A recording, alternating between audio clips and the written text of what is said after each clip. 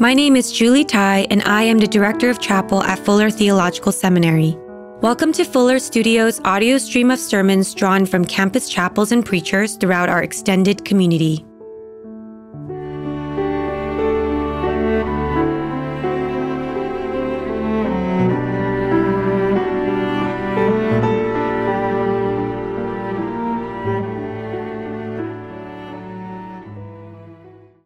A reading from the Gospel of Matthew, chapter 7, verses 7 through 12.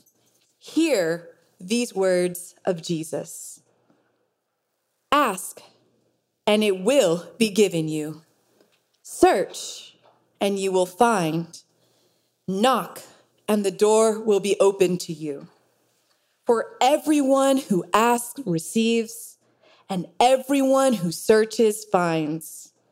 And for everyone who knocks, the door will be opened. Is there anyone among you who, if your child asks for bread, will give a stone? Or if the child asks for a fish, will give a snake? If you then, who are evil, know how to give good gifts to your children, how much more? Let me say that again.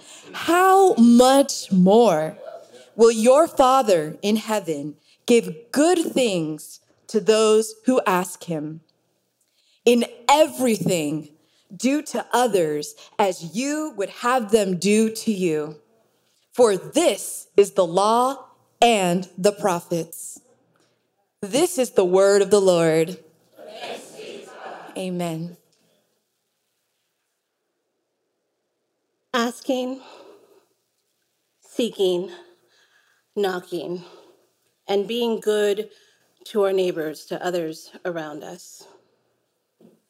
I struggled for some time with this text because although these verses are often clumped together, the theme was really escaping me. See, I could talk at length about fervently pursuing God through prayer, fasting, supplication, asking, seeking, knocking. And I also could talk about our modern day obsession with self, yet the incongruent inability to self-love, thereby the inability to love others, yada, yada, yada. But honestly, that all bored me to tears. And I thought, while today is the first day of Black History Month, I did not want to make my own Black history by presenting the most boring sermon of the year. So, as I thought about the golden rule, a memory came to mind that I hadn't thought of in decades. My first apartment on my own, no roommate, was in the LA neighborhood of South Robertson. A 650 square foot, one bedroom, one bath, corner unit on the second floor with a glorious view of the 10 freeway. I was at the end of the hallway, and because the building's interior was kind of a polygon, I had neighbors on either side, even though I was at the end. And the woman who occupied the unit on the right side of that hallway was named Jane. Jane was probably not the type of person I would have gravitated toward on my own. She had the long, nicotine-stained nails of a chain smoker and skin that had likely not gone a single day with sunscreen on. She was a pack rat. So from the screen door of her unit, you could see towers of file boxes and storage tubs and more stuff on top of that. She lived alone in this labyrinth of things. But she enjoyed the sunset that was easily viewed from our west-facing unit doors. For this reason, I ended up meeting Jane because she would be at her door watching for the sun to set when I would return from walking my dog. And Jane liked dogs. At first, my dog and I would stop to chat, and mostly because she wanted to pet him, and he liked her too. I honestly didn't want to chat long at first because I wasn't sure I wanted to know Jane. I was young, I was selfish, and I believed that I had better things to do. But I'd stop nonetheless, and after a while, these daily chats became part of our rhythm. An expected time to hear from her about her day, complain about our apartment management, and share the brilliant pink LA horizon as the sun went down and she patted my dog's belly. As the Spirit brought this long since thought of memory to mind, I thought about how Jane was very much alone, other than those short visits. And it occurred to me, for the first time, that perhaps she didn't just love dogs, because we literally had a dog park half a block from our apartment building, if that's all that she wanted. She wanted to talk. She wanted to connect, but she didn't want to ask. I know this because long past the season where the sun was setting at the same time as my dog's walk was ending, she somehow still happened to be at her door when we passed by. Jane was not going to ask. She never knocked, but she was seeking.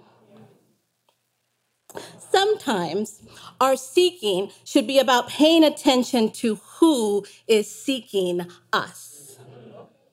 Sometimes it's about being responsive to those who are asking and those who are knocking. For many of us in America, we have been asking, seeking, and knocking for a long time now. While I was piecing together my thoughts on this text just this past Friday, I found myself pacing the room. And then I'd turn to my desk, and I found myself leaning on it, and I found myself breathing out, pushing air out of my lungs, and then exhaling again. And as I repeated that pace, exhale, inhale cycle, it occurred to me that I was laboring. I was in labor with a word from God, and it wasn't just this text that was in my womb, but my body was also holding the tension of the anticipation of a video that the Memphis Police Department had announced they were releasing that same evening. You see, this is a familiar feeling.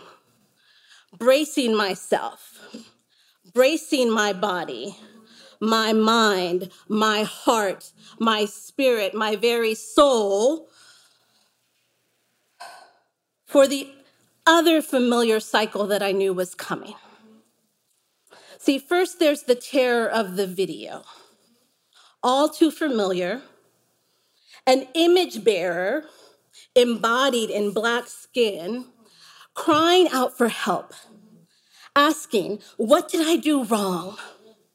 Assuming a posture of surrender, crying out for mama, and their voice and cries snuffed out by the cracks of fists, batons, boots, and the sickening sound an image bearer's body makes as it repeatedly is made to meet concrete. Next is the demonstrations. As communities organize or simply spill out into the streets in outrage, in anger, in disillusion, and grief. To ask, no, demand justice. Justice for Tyree. Justice for Keenan. Justice for, come on, shout out a name. You know their names. Justice for Breonna Taylor. Justice for, yes, justice for all these names, this litany of names, this antithesis to the litany that we're familiar with in our churches. Then there's anywhere from 10 to 14 days of news cycles covering the story and the aftermath, opinion pieces, think pieces. Maybe a sermon here and there, but no more than one Sunday. That's the unofficial rule, by the way. And then it's over. Like a frantic dance scene in a macabre musical, the dizzying score fades. The dancers exit to the wings. The set drop is switched back to the sunny Main Street, and the ensemble returns to the stage in different costumes, changed for the next scene where we all just move on. 2 weeks ago at our MLK Jr. panel on Howard Thurman's Jesus and the Disinherited, Pastor Will Lewis said that we as a society are often too comfortable driving past trauma and being okay. And that's the cycle that my body was remembering, because my heart is still racing from the dizziness of the terror of that scene. It evoked something in me, and I can't just drive on. I'm left standing there as the demonstrators leave and the mourners return home and the casket is lowered into the earth. I'm standing on the set and the ensemble just walks past me. Plastered smiles on their made-up faces, and I know they see me, but I may as well just be another set piece. So maybe these verses are not entirely about praying for what I want, but for what the Holy Spirit wants me to see, who she wants me to see. And so then I did the thing you're not really supposed to do, which is look outside the text you've been assigned. But I had to, because I remembered that earlier in the sermon, Jesus says, don't worry about what to eat, what to wear. I've got you. You're more precious to me than anything. So stop worrying. And so, unlike the children in this text example who are asking for fish and asking for bread, which, by the way, Jesus is getting ready to multiply a few chapters down the way, I'm not supposed to be spending my precious prayer time asking for things that he's already promised me are taken care of. Ask, seek, knock. Do unto others as you would have them do unto you. You know, the negative way of stating this command was known long before Jesus. It had long been said, you should not do to your neighbor what you do not want him to do to you. But it's a significant advance for Jesus to put it in the positive, to say that we should do unto others what we want them to do unto us. My fellow English majors will let you know that this is a change in voice from passive to active. Jesus gives it a much broader application by putting it in the active voice and in the positive. It's what you do that matters. Inaction is much easier than action. When driving down the street, if I stop at a red light, I'm lawful. I'm not broken any rules. I follow the law. But if while at that light, I see a woman pulled over on the side of the road with the hood of her car up, engine steaming, looking down at her phone, frustrated, stranded, and 2 kids in the back seat, one clearly in a toddler seat. There's no law. There's no law that makes me stop to see if I can help. There's no law against me just driving off. I'm lawful. I'm not broken any rules. But did I do unto her as I'd want someone to do unto me in that same circumstance? It's action versus inaction. And then later in Matthew, I love Matthew. Later in Matthew, Jesus will reiterate this idea in his illustration on sheep versus goats. He tells them the king, Jesus talking, the king, he's the king in the story. The king, Jesus, The king looks at the sheep on his right. He recognizes them. And he says, "Come on, John, come in. You know, I'm still full from that dinner you served me that one night." And then he looks up and he's like, "Stacy, hey, you know, I kept that sweater you bought me for countless winters. It was so cozy." And then he'll look and say, "Oh, Darnella, I'll never forget how you put yourself in harm's way when I was being murdered. And you begged those officers to stop. You cried, and you still got it all on camera. And I know you were terrified. But I felt your love for me. Come on, get in here. All of you can rest now." And while John and Stacy might wonder which time that I served dinner and which time that I handed out clothes, Darnella will not likely need to wonder too much. And you know who's on the left. Or do you? See, there's some on the left who never cared and never even tried to do the right thing. But the part that gets me are the ones who thought that they were in with the sheep, but suddenly find themselves amongst the goats. Jesus says he tells them why they are there. He says, I remember you. You let me starve when I asked for your food because you'd already given at church.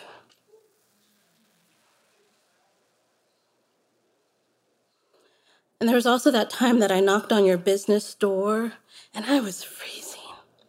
Winter had come early that year. But you just watched me on the security cam and pretended you weren't there. Assumed that I would move on and someone else would help me. And if all that wasn't bad enough, I know you saw me that day. You were walking by and you saw me get yanked out of my car by those cops, those so-called officers. You heard the racial slur they used to refer to me.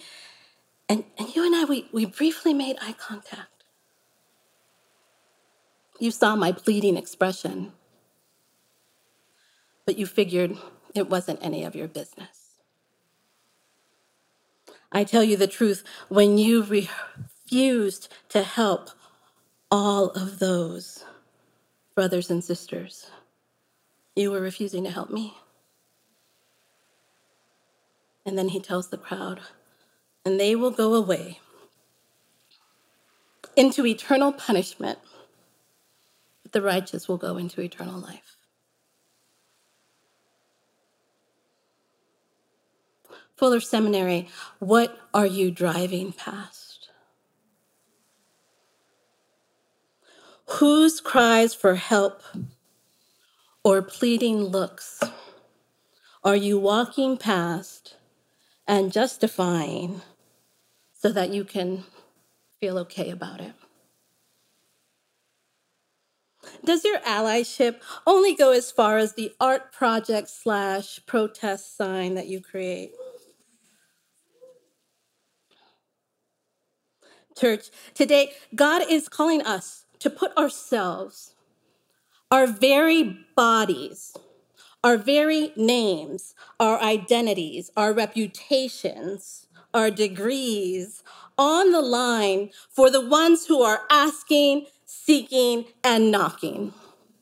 It is no longer enough to sit idly by and wait for the cycle to rinse and repeat, and then rinse and repeat once more again. Rise up, Fuller Seminary. Stand up, Fuller faculty. Stand up, Fuller faculty. Stand up, administration.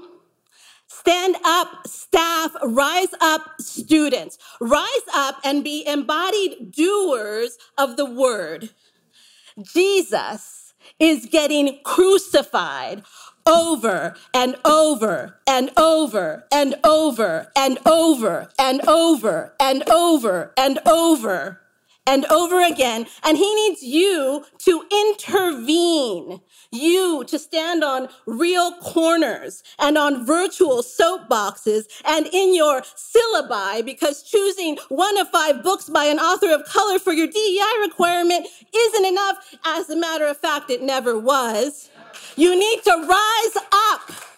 Oh, I may lose my job today, but if we, the Church of Jesus, the most revolutionary man in the history of humankind, cannot rise and stand against the very real embodied evil of thin blue lines and white supremacy, then we will all be goats together.